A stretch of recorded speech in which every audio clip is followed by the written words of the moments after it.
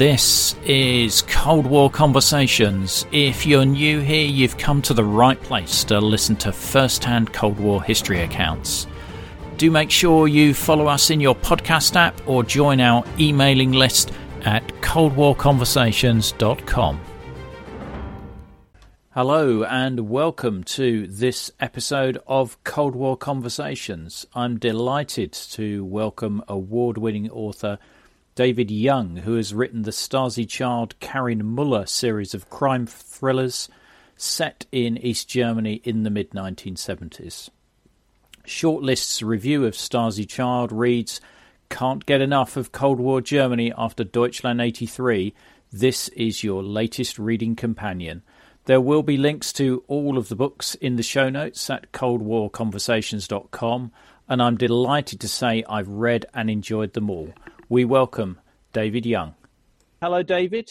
Hello, Ian. Thanks very much for inviting me on. Well, no, it's great to have you on. How are you today? Yeah, I'm doing well. I had a book event in East Grinstead yesterday evening, which I took my Wartburg police car along to, and unfortunately it broke down on the way. So that was a bit of a disaster. But... Oh dear. Well, more about your Wartburg police car later. Keep the listeners intrigued, David. You know. Yes.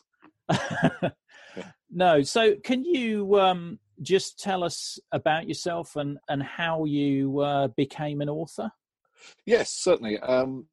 So I write a crime fiction series set in East Germany in the mid-1970s. It started with Stasi Child, and then the second book was Stasi Wolf, and then more recently, at the start of this year, the third book, A Darker State. I was a journalist for more than 25 years with the BBC, and then before that, working in local newspapers. But I'd had enough of the BBC, and the BBC has had enough of me. And I decided to try and find a second career. And to be honest, journalists don't have that many transferable skills, I suppose, unless you work in financial journalism and you know how to play the stock market. So I thought, as many journalists do, I'd try to write a novel. Now, I first did this about 15 years ago, I suppose, when I wrote a crime thriller set on the Isle of Wight, which didn't do. I couldn't get a publisher, so I self-published it. But I thought this time I would do it more seriously, so I signed up for a crime fiction MA. At that time, it was the only crime fiction MA in the country. This was 2012 at City University in London. So I was doing that initially while I was working at the BBC. And then, I suppose about a year in, I realised that if I took redundancy from the BBC, I could sort of eke out my redundancy until my old age pension. And even if I didn't get a book deal, I'd probably be happier out of the BBC and trying to get a book deal. But luckily, I did get a book deal. So all went swimmingly. Good, and that's what we're here to talk to you about. So Now, the Stasi Child series, is it called the Stasi Child series, or is it the Karin Muller series? I think officially it's the Karin Muller series, yes. Stasi Child was the first book. That did quite well, so I think some people do call it the Stasi Child series, but the publishers actually decided for this latest one, I think it's a bit of an experiment, to drop the word Stasi or Stasi from the title. But yes, Karin Muller series, and Karin Muller is the main character. She's the head of a murder squad. So she works for the Volkspolizei, the People's Police in East Germany in the mid-1970s, and she's the only female head and also the youngest head of a murder squad. Right. Okay. And we'll talk a little bit more about the main characters as I would describe them in a moment. Why did you choose East Germany as a location for your crime novel, and why did you choose crime specifically? Well, crime probably because you tend to write what you enjoy reading. I mean, I'm not a massive crime fiction addict, and I do read other books. But I suppose, I'd like Child 44 and books like that, and so I wanted to try something like that, but then give it a different spin. That was one idea. But the actual inspiration came. I would say it's about 10 years ago now. Again, as a result of being fed up with the day job, in the evenings I was letting off steam, playing in a little indie pop band, and we managed to blagger our way onto a tour, a 1-week tour of Germany, and most of the places that booked us were in the east of Germany, and it really made a big impression on me, how much of East Germany you could still see. And so then when I was on the crime fiction MA, a few years later, we were sort of experimenting with different starts of different novels. And Stasi Child actually started out as an experimenter, just an opening chapter to illustrate setting. And the idea came from that little tour by my band. And when was this? How long since? That's about, I think it's about 10 years now. So 2008. Right. It was actually, I wrote a tribute song to Edwyn Collins, and he rather liked it and gave me a quote about my song, and that helped us secure the tour. So these places in East Germany didn't really know what they were booking. They didn't know what they were booking at all. No, I mean, it was a conversation I'd had at a party with somebody who was in a ska band, not a very well-known ska band, and he said, "Oh, places in Germany just love booking British bands. They just love saying you're over from London. You ought to give it a go." So I did give it a go, and we managed to get what was then quite a trendy club, the Bang Bang Club in Mitte, which was underneath Hackische Station, which in East German times was Marx Engelsplatz S-Bahn station. Yeah. And they gave us a support slot to quite an up-and-coming band. And then having secured that gig, I think other places thought, oh, there must be something important, which we weren't, and we managed to get other gigs. So, we did it all. We did it all on the basis of one full day of rehearsals. So you can imagine how disastrous it was at times. And are there any videos on YouTube of any of your gigs? There are, yes, but I don't think I'm going to advertise them because they're terrible. Oh, you've got some now, David. Not the gigs. Okay, so the band is called the Candy Twins. That was the first band. That was the band that went on tour. But then it did transform into another band called Tender Objects. And Tender Objects did actually get a download single played by Steve Lamacq on Six Music. So you can find that one. It's called April Showers by Tender Objects. And that was played, I think, probably in about 2011 on the BBC. Wow. So you've got an alternative career there anyway, even without writing books. No, the royalties from the music, I think, have earned me a total of $33 or something, which I've got as a check, which I've never cashed. That's it.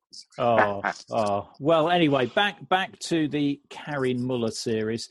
I'm really interested to know why you chose a female lead. I think it's brilliant because it really works well in terms of her interaction, with her colleagues. It keeps it really, really interesting. But why did you go for a female lead? Well, it was, I suppose, and I have admitted this before, it was a slightly cynical decision because I thought, books like this set in Cold War times, I mean, it's not really a Cold War novel. It's a sort of Cold War era novel, I like to say. But I think they tend to appeal more to a male audience. I'm sure some people would disagree, but I think they do. And yet the main readership for crime novels generally is a female audience. So I thought, well, why not try and, draw in a female audience as well by having a main female character? And it does also reflect, East German life, because women had a much greater role in the workplace in East Germany and indeed in the communist world, full stop, than in the West at that time. Yeah. So more than 90% of women in East Germany, I think that's approximately the figure, were in work. Right. So I think there was more equality, but at the same time, I think women often ended up doing the housework and doing a job, so Yeah. both. Yeah. Her husband is a little bit of a dissident, a bit of a Yeah. rebel, and yes, something happens to him, but it's not absolutely clear what has happened, because yes, he apparently sends a letter from the West, but is it from him? Or is it the Stasi who have faked it? Yeah. So there we are. Yeah. It's what I get emailed about most. Right. There's a particular chapter in Stasi Child that people say, we don't quite understand what's happened there. And I when I reply, I tell them that, that is by design. It's meant to be left slightly ambiguous. Right. And it does get explained more in book 3, but probably not totally explained. No. Cliffhanger stuff. Yeah, maybe. Now, the three main characters that I see in the books are obviously Karin, and there's Werner, who is her deputy. Yep, Werner Tilsner, her deputy, exactly, yep. And Klaus Jaeger, who is this sort of he's a Stasi Oberleutnant, Oberstleutnant. Yes, Yeah. he starts off as an Oberstleutnant in Stasi Child, but by the later books, he's promoted to Oberst, which is colonel, yes. But he starts off as a lieutenant colonel in the Stasi, and he is, in effect, Muller's handler. And I think it becomes clear that he's chosen her because she is young and inexperienced, and he thinks she can be moulded, or the Stasi hierarchy, or whichever part of it he works for, think she can be moulded to do what they want.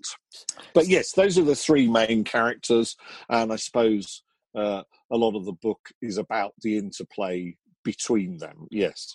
Yeah. And how did you find out how the East German police operated? How did you... Being a journalist, you are used to doing research, and I'm forever on the internet researching in inverted commas. Often that involves researching Hull City message boards, because I'm a big Hull City fan, although my fandom has been sorely tested by our current set of owners, so I don't go as much as I used to. But journalists are used to research, and so my main areas of research, I guess, one of the problems was when I started, I didn't speak German or nothing more than a very little bit of tourist German to order a beer or a hotel room. So what I was doing was buying memoirs written in German, for instance, by inmates of Jugendwerkhofer, which were the severe reform schools. And then what I would do is tear out the pages, which people get very upset about, actually, when I tell them. Tear out the pages, feed them through my scanner, and turn them via optical character recognition into Microsoft Word documents in German. And then when I had the documents in German, I could then put selected bits of these through Google Translate, and what came out at the end is gobbledygook in many ways. It destroys the narrative, but you can find out enough of the information to get the facts. So that was one area of research. And then I did actually, in the early days, I got in touch with the Berlin police presidency, and they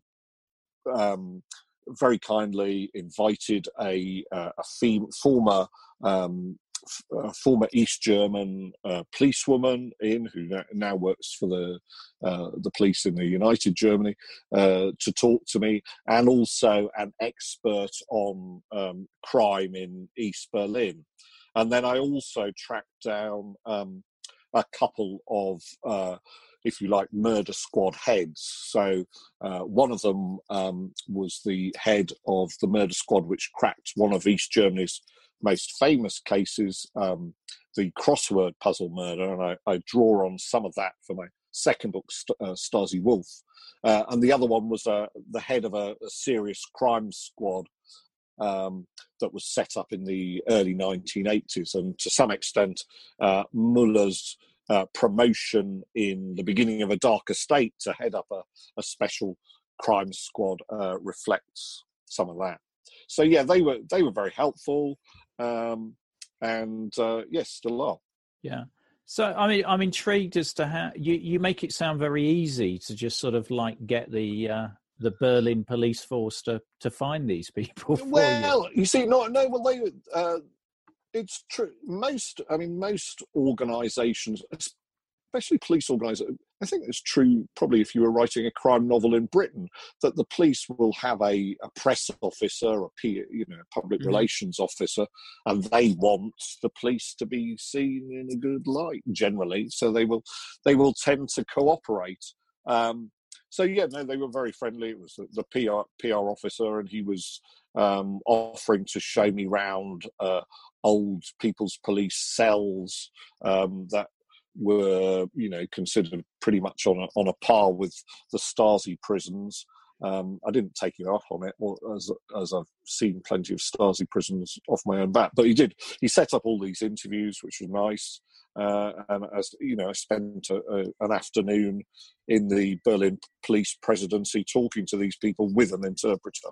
Yeah. But the actual detectives, true crime is quite popular in Germany, and so both of these detectives had written true crime books in German, and so I tracked them down either through their publishers or their websites, or I think one of them was doing a talk at a library in Rostock, so I got in touch with Rostock Library, and they managed to put me in touch with him. Oh, okay. So.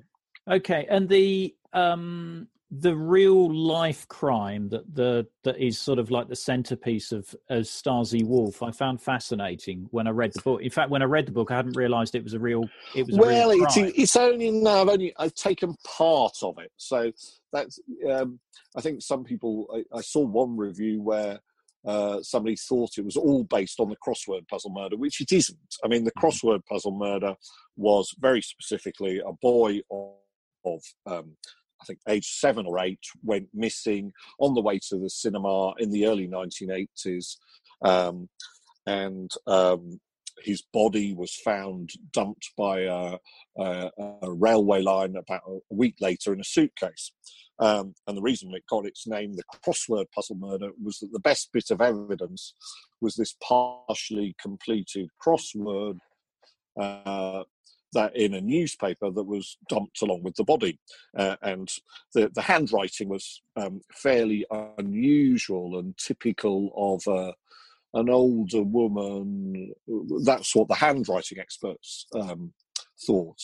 And so in real life, they set up what was and still is the biggest ever handwriting sampling exercise in the world, and they collected, with the help of the Stasi, which is what was interesting, they collected more than 500,000 samples of handwriting and did eventually crack the case.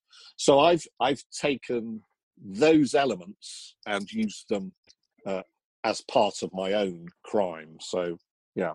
So no, which I try and explain in the author's notes, but I think some people will, basically all my novels, I draw on real stories, but they're not fictionalizations of real stories. So it's not like Hilary Mantel, has fictionalized the story of Henry VIII, whatever she did. Anyhow, yes, but it's not like that. Right. I should obviously pay more attention to the author's notes. Well, no. And those are the bits I enjoy writing most, actually, the author notes. Yeah. I like doing that. Yeah, no, I can imagine. So when you were talking to these people who used to work for the Volkspolizei, did you get any insight into how influential the Stasi were on some of these cases, Yes, and how that worked? I did. I mean, there is some artifice in my novels, and I have, I suppose, some East Germans, many East Germans, particularly those who fell foul of the regime, would say that the People's Police were just as bad as the Stasi, they're one and the same thing, organs of the state. So I have created a little bit of artifice where I guess, at times the People's Police are considered better than the Stasi, you might say. And I suppose some of that is based on the interviews with the detectives, these ex-detectives, because they all insist that basically their job was doing police work just as it would be in the UK, etc., etc. If you dig a bit further, then yes, there was liaison with the Stasi, not necessarily on cases. So again, there's a bit of artifice there in what I've done. But say that the guy who was the head of the serious crime squad, I think it was sort of serious crimes where the culprit was unknown or they didn't have a suspect.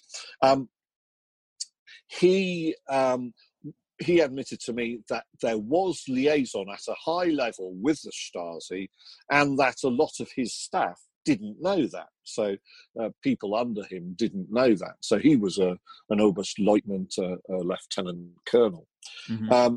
But also in virtually every police station, there would have been at least one unofficial Stasi informer. And there may well have been an official one as well. So, yes. And then, I found out tales about, they would say that the Stasi didn't always know everything.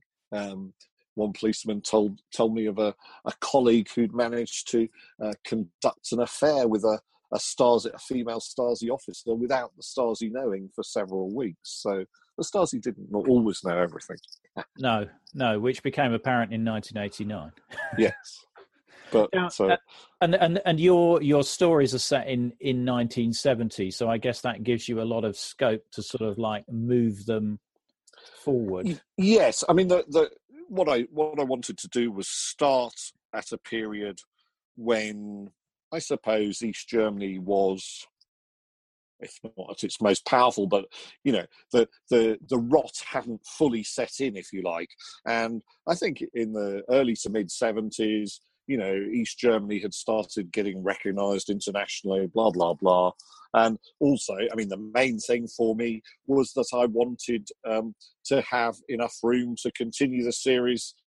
If enough people bought the books, and so that's what it depends on, really. The future of any crime series depends on the public enjoying and buying the novels.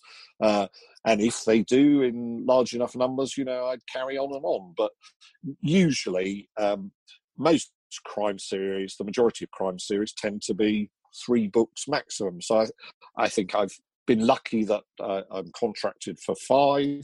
So there's another 2 after this. And then we'll just have to see where it goes after that. Well, I'm very looking forward to the other 2. I've read the first 3, and fantastic. They're great. They're great, and this sort of brings me on to you appear to capture very well the atmosphere of the GDR and what life was like there. How did you get that sense and able to fill in that level of detail? Well, I think it's through research. So it's through looking at things on YouTube, reading books, or in my case, in inverted commas, reading books, touring around, doing research trips and just trying to imagine what it was like.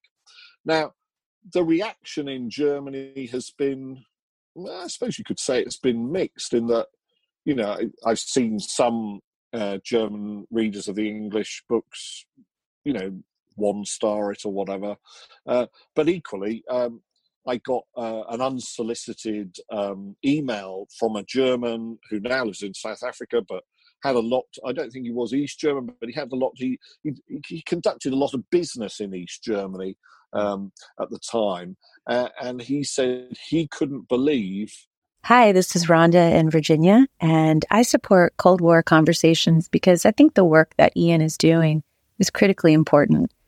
I think it's vital to record the firsthand accounts of people who lived and experienced the Cold War because it illustrates history in a way that a book never can. So thank you so much for the podcast. It's my favorite podcast, and I look forward to it every week. To be like Rhonda and help to preserve these incredible stories of the Cold War, as a monthly or annual supporter, you'll be able to listen ad-free, you'll become one of our community, get the sought-after Cold War Conversations drinks coaster as a thank you, and you'll bask in the warm glow of knowing that you're helping to preserve Cold War history. Just go to coldwarconversations.com/donate to find out more. How well an English person who hadn't actually visited there had captured it. So that I was very pleased to get that email, because the series hasn't sold in Germany, which is always disappointing to me. We've sort of encircled territories around Germany, in that it's sold to 11 territories internationally, or at least Stasi Child did. But the German publishers consistently say, why should we trust an English author writing about a difficult time in our history? Well, at least that email from this German gave the other point of view, in that he did fully trust it. So that was very gladdening to get that. Yeah, absolutely. So how do you choose your locations? I mean, I guess with Stasi Wolf, because the crossword puzzle killer was set in Halle Neustadt, that's why you went for that actually, location. It wasn't. No, it was the other way about. That I was doing checking research for Stasi Child, and so part of Stasi Child is set in the Harz Mountains and on the Brocken, and also part of it is set in a Jugendwerkhof. And the Jugendwerkhof that I modelled my fictional Jugendwerkhof on, the Reform School, was modelled on this one at Torgau, which is northeast, I think, of Leipzig. It's on the Elbe, and it's where the American army met the Russians in 1945. And that was a closed Jugendwerkhof, closed in the sense it was like a prison, and it was considered particularly severe. Lots of sexual abuse, physical abuse. Anyway, I wanted to go and see that. So, and then the route from there to the Harz Mountains took me very near Halle. So I knew about Halle Neustadt being a new town, and I just decided to drive through it. And then as soon as I was driving through it, I thought, oh my God, what a fantastic setting for a novel, because in East German times, only 4 streets had names. I've taken that down even further to just one. So only in my novel, only one street, the main street, the Magistral, has a name, and every other street was basically designated by numbers. So people's addresses were just numbers to represent their housing estates, their apartment, their block, and their apartment and floor. So I just thought it was a bizarre and fantastic setting. And then, having decided to do that, then obviously I was researching Halle Neustadt, and then I discovered about the crossword puzzle murder. So it was back to front, really. So I do these. I will go and research possible areas. So that's what I did for Stasi Child. I did that, and then Rügen was featured in Stasi Child because somebody at the BBC knew an East German who worked, or former East German, who now worked in the BBC World Service, Oliver Burlau. And Oliver very kindly reads each novel before they go to press, and picks me up on errors, serious errors. He sometimes lets some things go through. But Oliver came from Selene. He lived in Selene on Rügen. And so, he told me some stories about his childhood, et cetera, et cetera. And so I decided to visit Selene. And then, I was impressed enough that I decided to, I suppose, steal some of Oliver's stories, but, he knew I was doing it. But I decided to set a chunk of the novel in Selene.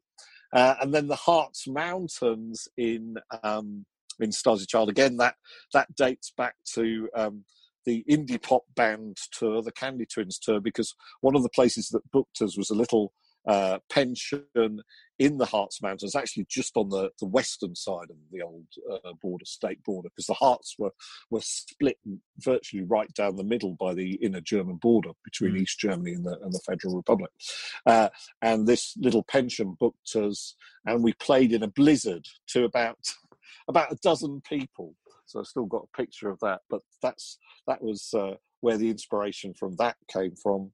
And then A Darker State, I suppose I got a bit of a fetish for East German new towns. So having seen Halle Neustadt, I wanted to see some of the others. So I visited Eisenhüttenstadt, which was the original East German new town, the first one, built in the 50s, originally called Stalinstadt, until he fell out of favour. And Eisenhüttenstadt means ironworks city, and it's just all about the steelworks, which sounds very picturesque. Work Street. Yeah, not really, but actually, it is the prettiest of the new towns. I always say it looks a bit like Cheltenham, but maybe that's stretching a point. But that was So I liked it and decided to set A Darker State, or parts of A Darker State, there. So that's sort of how I come up with the ideas for the settings.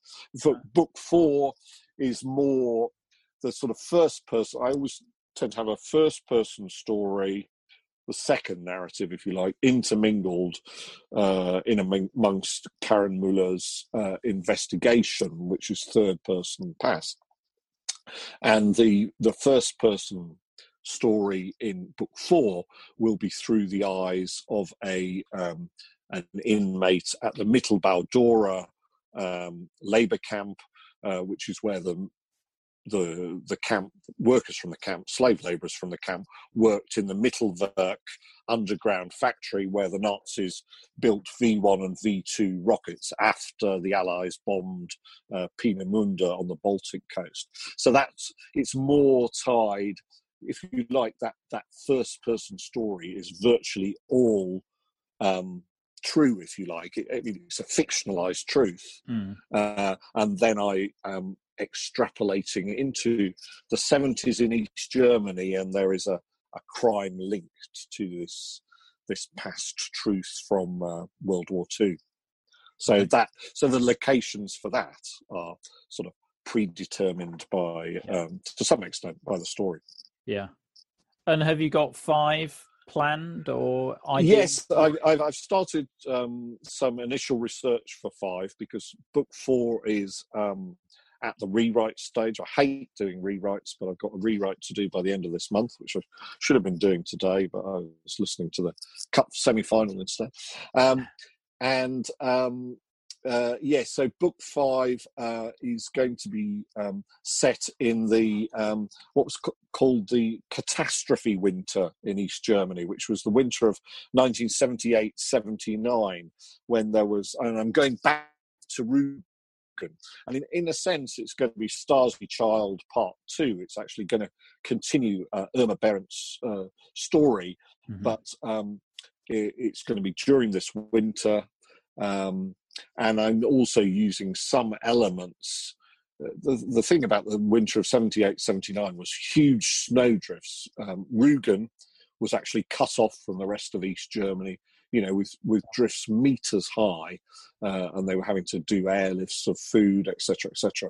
But I'm also going to use some elements from the winter of 62-63, and time shift some of those, because at that time the Baltic was virtually entirely frozen over. So you can imagine that gives a few possibilities for plots, which is what I'm going to use. Okay, well, I'll leave the listeners intrigued to follow those through.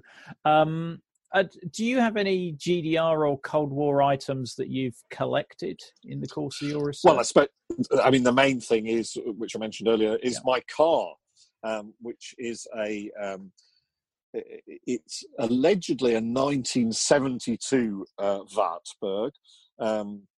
It definitely is a Wartburg. There's some doubt over what year it is, actually. It might be a slightly later model made to look like an earlier model. But Wartburgs were used by the People's Police and the police, both as squad cars, but particularly by the criminal police would use unmarked Wartburgs. And your listener might be aware of the main East German crime series. I suppose it would have been the equivalent of Z cars or whatever.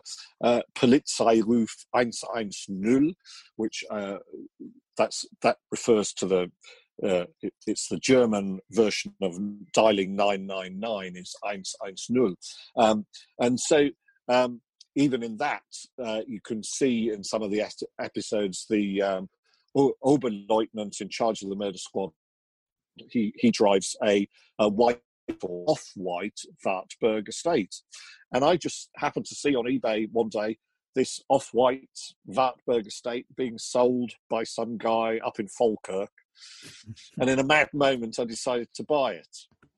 And so one day saw me early in the morning catching a flight from Luton Airport up to Edinburgh Airport, and this guy, Chris, came to meet me at Edinburgh Airport in this Wartburg car. So I thought, well, if he's meeting me in the car, it must be okay. So when we went back to his house, I did the deal for, I think, £1,600 or £1,700, and did all the paperwork or whatever you have to do, and then I set off, and I had to drive it back to where I live, near London, which was quite a mad thing to do in the same day, as it's more than 400 miles, I think. And as soon as I'd left his house, the car just felt as though it was going to stop dead, Oh. And I turned onto the motorway and it was spluttering and spluttering. I thought it's just going to grind to a halt, and I made a terrible mistake. But slowly and slowly it seemed to clear and get better. Just sort of started pumping the throttle gradually, and eventually I got it up to 70 miles an hour or so, and we sailed back to London, and I did it all in, I think, just over 8 hours, with 2 or 3 breaks to refill the 2-stroke petrol mixture. So there we are. And then I decided to convert it into a police squad car. So my brother-in-law, who is a metal worker, he built me. They have these sort of gantries on which the blue lights and loudspeakers sat. So he made me the gantry, and then I located on eBay some original East German rotating blue lights, got an electrician to fit them, found the correct siren sound, and got an electrician to fit a small amp. And then what I do is I play the siren sound from my iPhone, so high tech, through the loudspeakers, so I can have the right siren sound and the flashing lights, which of course is totally illegal on UK roads. So I only ever do it off road. So there we are. That's my main bit of East German museum, my main museum piece. Wow.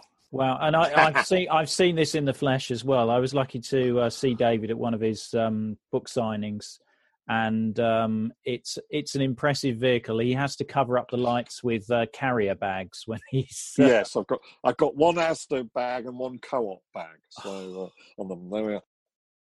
In the course of your research, what was the most surprising thing that you discovered, do you think?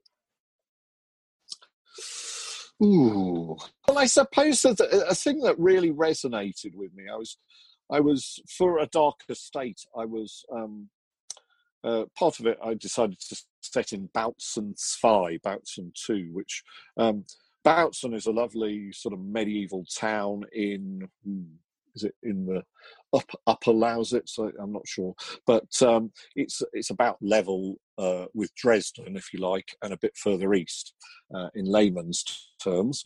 Mm-hmm.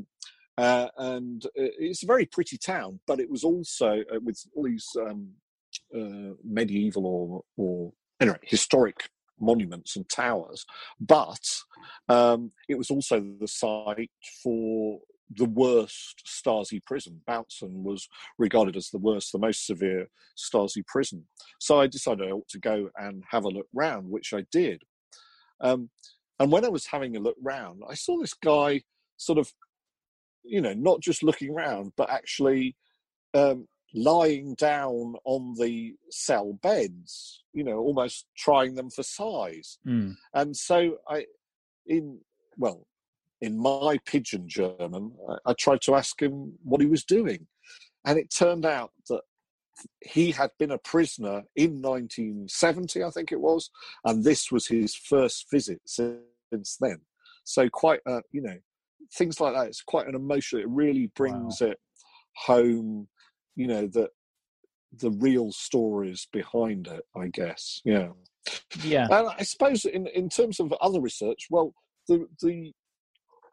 the story that I've extrapolated, the true story or the true scientific research that sparked the idea for A Darker State, which I've extrapolated into a fictional story, but based on that research, that really shocked me because,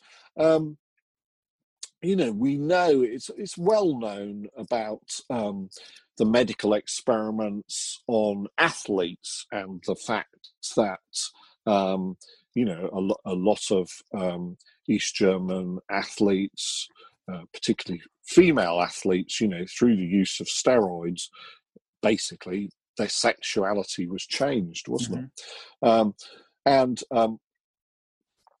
But I found this research, which some East Germans said, well, we've never heard of that. I don't think that's true. But there was actually, it was based on a book written by an eminent endocrinology professor. And so that was probably the most surprising thing. It was all about experiments on rats to, if you like, completely change someone's personality and sexuality. And I better not give more away than that. But after researching it and writing the draft, what I realized to my horror was that the guy who wrote this scientific book was still alive.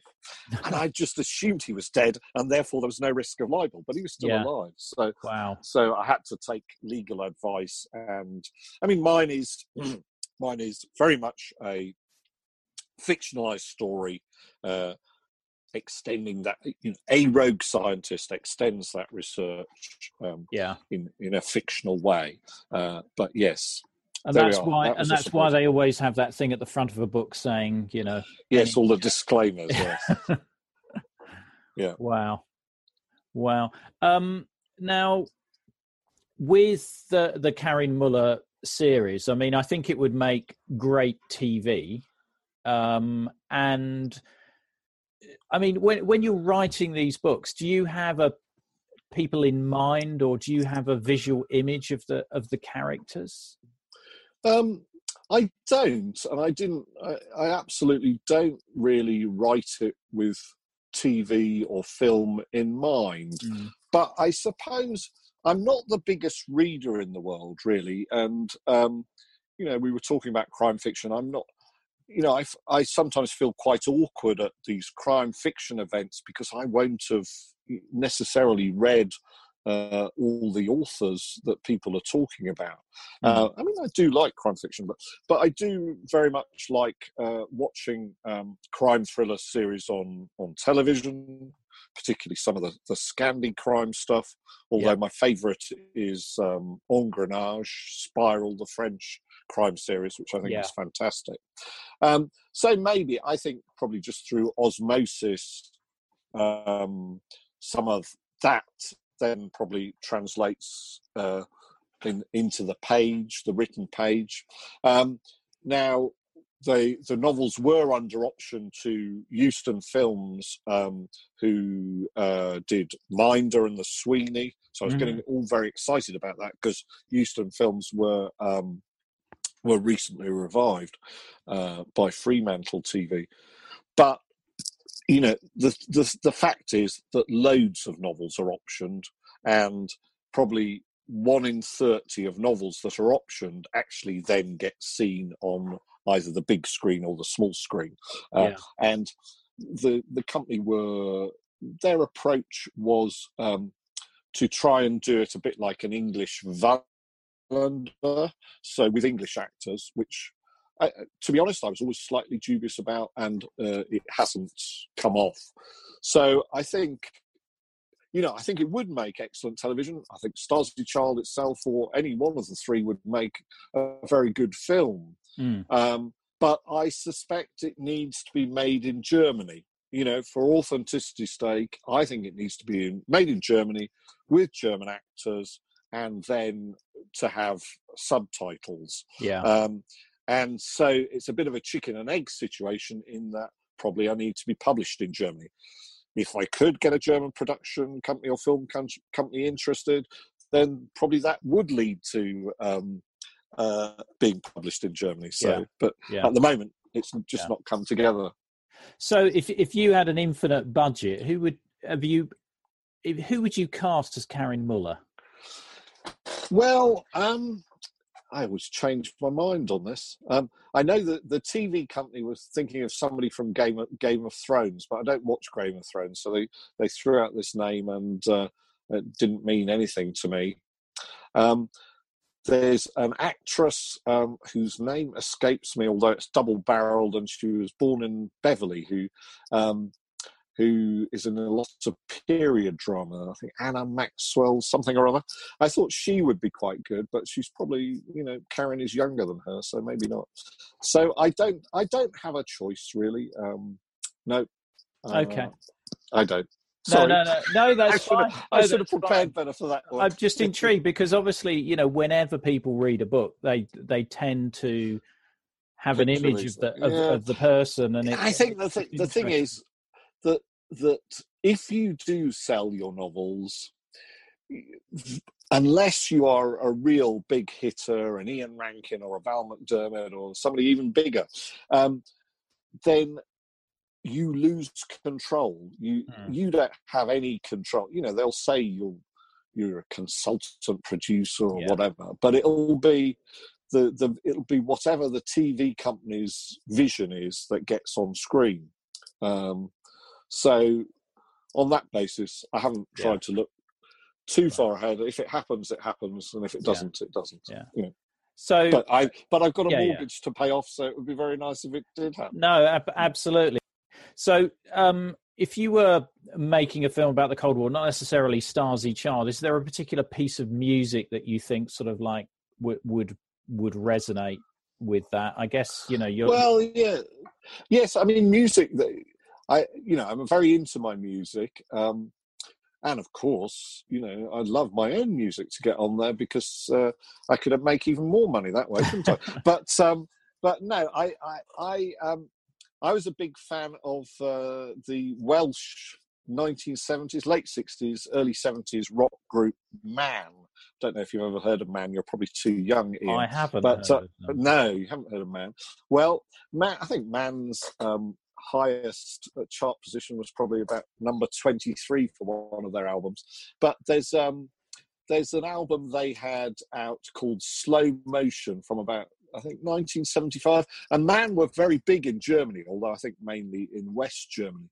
But Slow Motion's got a very filmic, it almost sounds like a film soundtrack. Right. You know, I used to listen to it a load at school. It's got a very iconic cover, which I don't know if do you know the American magazine Mad? Yes. Which and all that artwork. Well, it was done by the same artist, based on that, and it's that character from Mad putting his hand in a fish or something like that. Anyway, there we are. Slow Motion by Man. Right. Well, I'll see if I can find a link to that. But unfortunately, they wouldn't be able to ever play it live because the main people from Man have sadly recently died. Are there any books in English that you'd particularly recommend for anyone interested in the GDR, apart from obviously the Karin Muller series? Yeah, no, there are a lot of very good non-fiction books, but the one that absolutely blew me away recently was, and they sent me a review copy, even though it's worth, you have to pay £100. It's one of these fancy coffee table books. Yeah.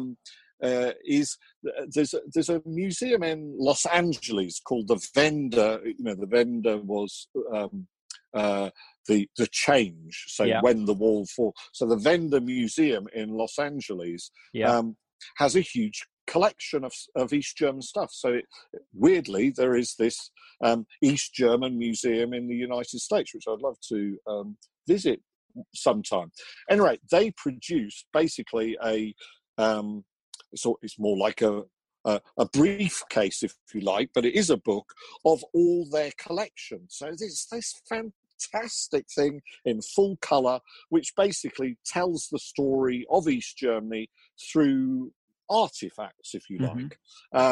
And so there's, I don't know, the different soap powders, the different chocolates, the different liquors, all that sort of thing. And the cars, of course. And it comes in a beautiful box set, but also the full version has an very interesting reproduction of a East German pensioners' travel scrapbook.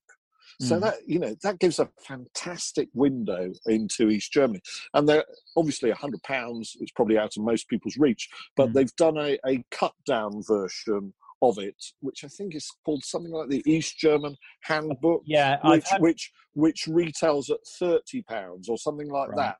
So that would be my absolute recommendation in non-fiction terms. In fiction terms, I particularly loved my guest tutor at City University. I chose this author who's probably not that well known, although he I think sold millions as a joint author of some thriller series, but it wouldn't have been under his name. But under his own name, Philip Sinclair, he wrote a novel probably about 5 years ago now called The Valley of Unknowing. And it's set near Dresden, because I think that's where his wife was from Halle Neustadt. So, but anyway, he had some sort of link to Dresden, even though he's British. And the Valley of Unknowing refers to Dresden was low-lying land, and it was one of the few areas in East Germany that couldn't receive West German TV signals, and hence the Valley of Unknowing. Right. And it's a very good book. It's basically about this operator, this chancer who passes someone. I think he was a novelist. Yes, he was a novelist who'd written some book, probably based on Halle Neustadt. It was something of Neustadt, and that has been a big seller, fictional thing, but a big seller in East Germany. But then he hit writer's block, and then he passes off somebody else's book as his own. So it's quite funny and excellent right. book. Well, so there's a couple of recommendations. No, those are great recommendations, and I think one of our guests has mentioned DDR Handbook actually in a previous episode. So it's good to hear another recommendation for that. I might need to extend the mortgage, though. It sounds like yes. No, but he might have been sent a free copy as well. You see, so he's trying to pay them back. But you could always, running Cold War podcasts, you could ask to review it. I could. That's an angle. Thank whether you. You'd get away with it. Yeah. Well, hey, nothing ventured, nothing gained.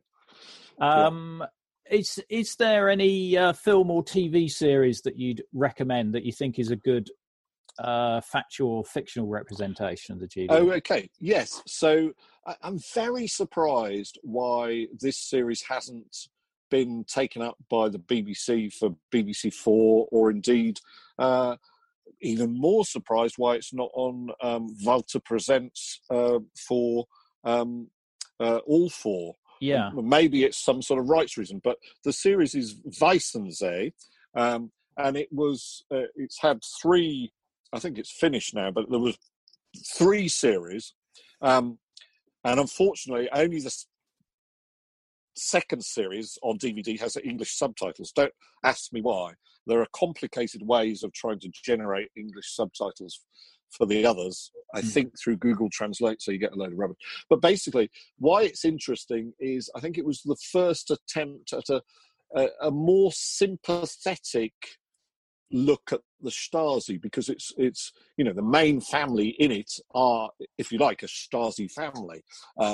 So the father is some high up, colonel or possibly even higher, and then one of the sons is a nasty piece of work, but up and coming in the Stasi, and then the other son is much more conflicted, and he works for the People's Police as a regular Volkspolizist.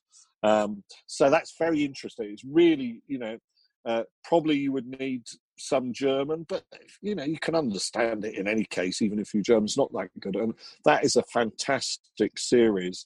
And actually, on one of my research trips recently, I liked it so much, I sought out the house, which was the fictionalized their house near what was supposed to be Weissensee, which is an area of Berlin and was an area of East Berlin, but in fact it was based on a house they filmed it on a house that was actually in West Berlin, right, at the time. Okay, well that's so that would be a recommendation. Then in terms of films, obviously there's The Lives of Others and Barbara, and Goodbye Lenin is great fun. So there's quite a few. Yeah, and Barbara is that the one where the woman goes over or gets into the West, and it's no, I think that's West.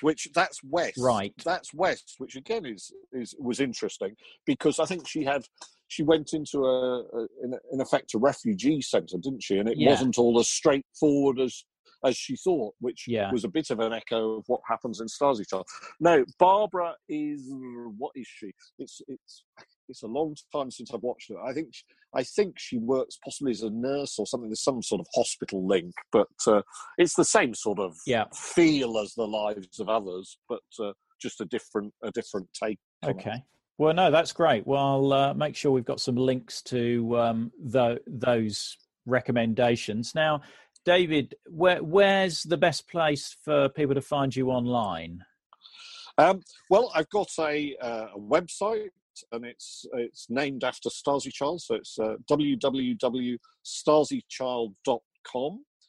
You can find me there. You can find me on Twitter. I'm DJY, which is my initials, David John Young, underline writer, DJY underline writer on Twitter. And on Facebook, what am I on Facebook? I might be Stasi Child, facebook.com/Stasi Child. Okay, or well, David Young, crime writer. I'm there anyhow on Facebook. Well, I'll find those. I don't do as much on Facebook, to be honest. No. I find it all a bit. I think I'm going to take the Weatherspoons approach and give up all social media. My publishers wouldn't be very Well, don't happy, give actually. up Twitter. I enjoy following you on there, David. But I'll provide links to all of those on the show notes. David, it's been a real pleasure Oh no, thank you very much, Ian. I enjoyed doing it. Some of those stories I've told before, but I think some of them I haven't. So Well, you're good. telling them to a new audience, Dave. Yes. So, No, it's nice. I think. And it's nice doing it from a sort of radio point of view, if you like. I hope you enjoyed our interview with David. If you'd like to understand more about the subjects, the books and the films we discussed, there's links in the show notes at coldwarconversations.com/episode and the number 7. Don't forget you can join our discussion group on Facebook. Just search for Cold War Conversations, and we're also on Twitter at Cold War Pod. If you like what you're hearing, please leave reviews on iTunes or with your podcast provider. Not enjoying the ads? Well, you can avoid them by going to coldwarconversations.com/donate. By becoming a monthly or annual supporter, you'll enjoy ad-free listening, become a part of our community, receive the sought-after Cold War Conversations drinks coaster, and bask in the warm glow of knowing that you're helping to preserve Cold War history. Just go to coldwarconversations.com/donate for more information.